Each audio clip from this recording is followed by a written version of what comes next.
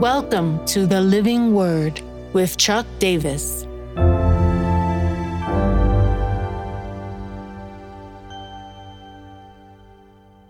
Philippians 2:9, above every name.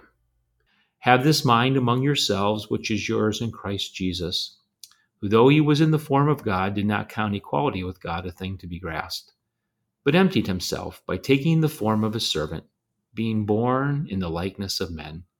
Being found in human form, he humbled himself by becoming obedient to the point of death, even death on a cross.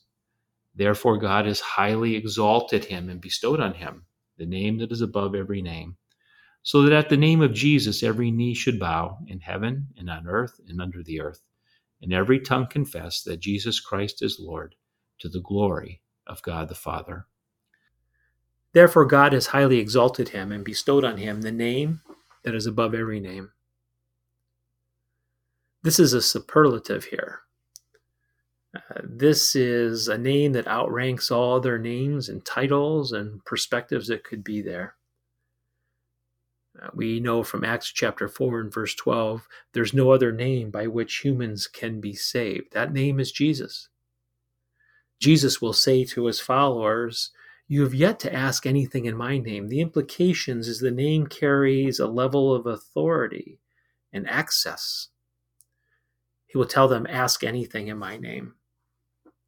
If you remember the account of Peter and John going to the temple and the lame man gets healed, Peter says to him, "I do not have riches to give you, but what I do have to give, in the name of Jesus, stand up and walk."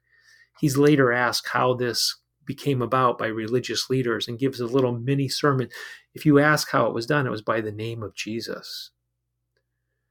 And if we remember back even before that the 70 are sent out and they come back and they say, "Even the demons respond to us in your name."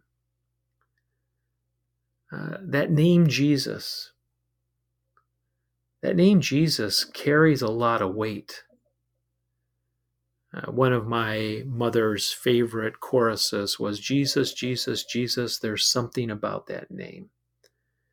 And in her last days of dementia, I would often sing it to her, and that would be a space of peace and freedom for her. Recently, with her passing, I ordered her gravestone, and on it, the only thing I could think to put was this phrase, "Jesus, name above all names." There were a lot of struggles in my mother's life, but she knew the power of that name and she pressed into that name.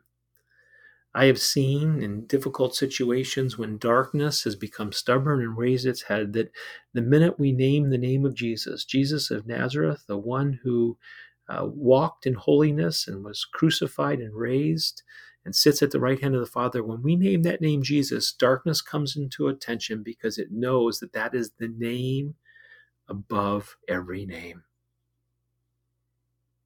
So what now what? What does this mean for your life today? Therefore God has highly exalted him and bestowed on him the name that is above every name.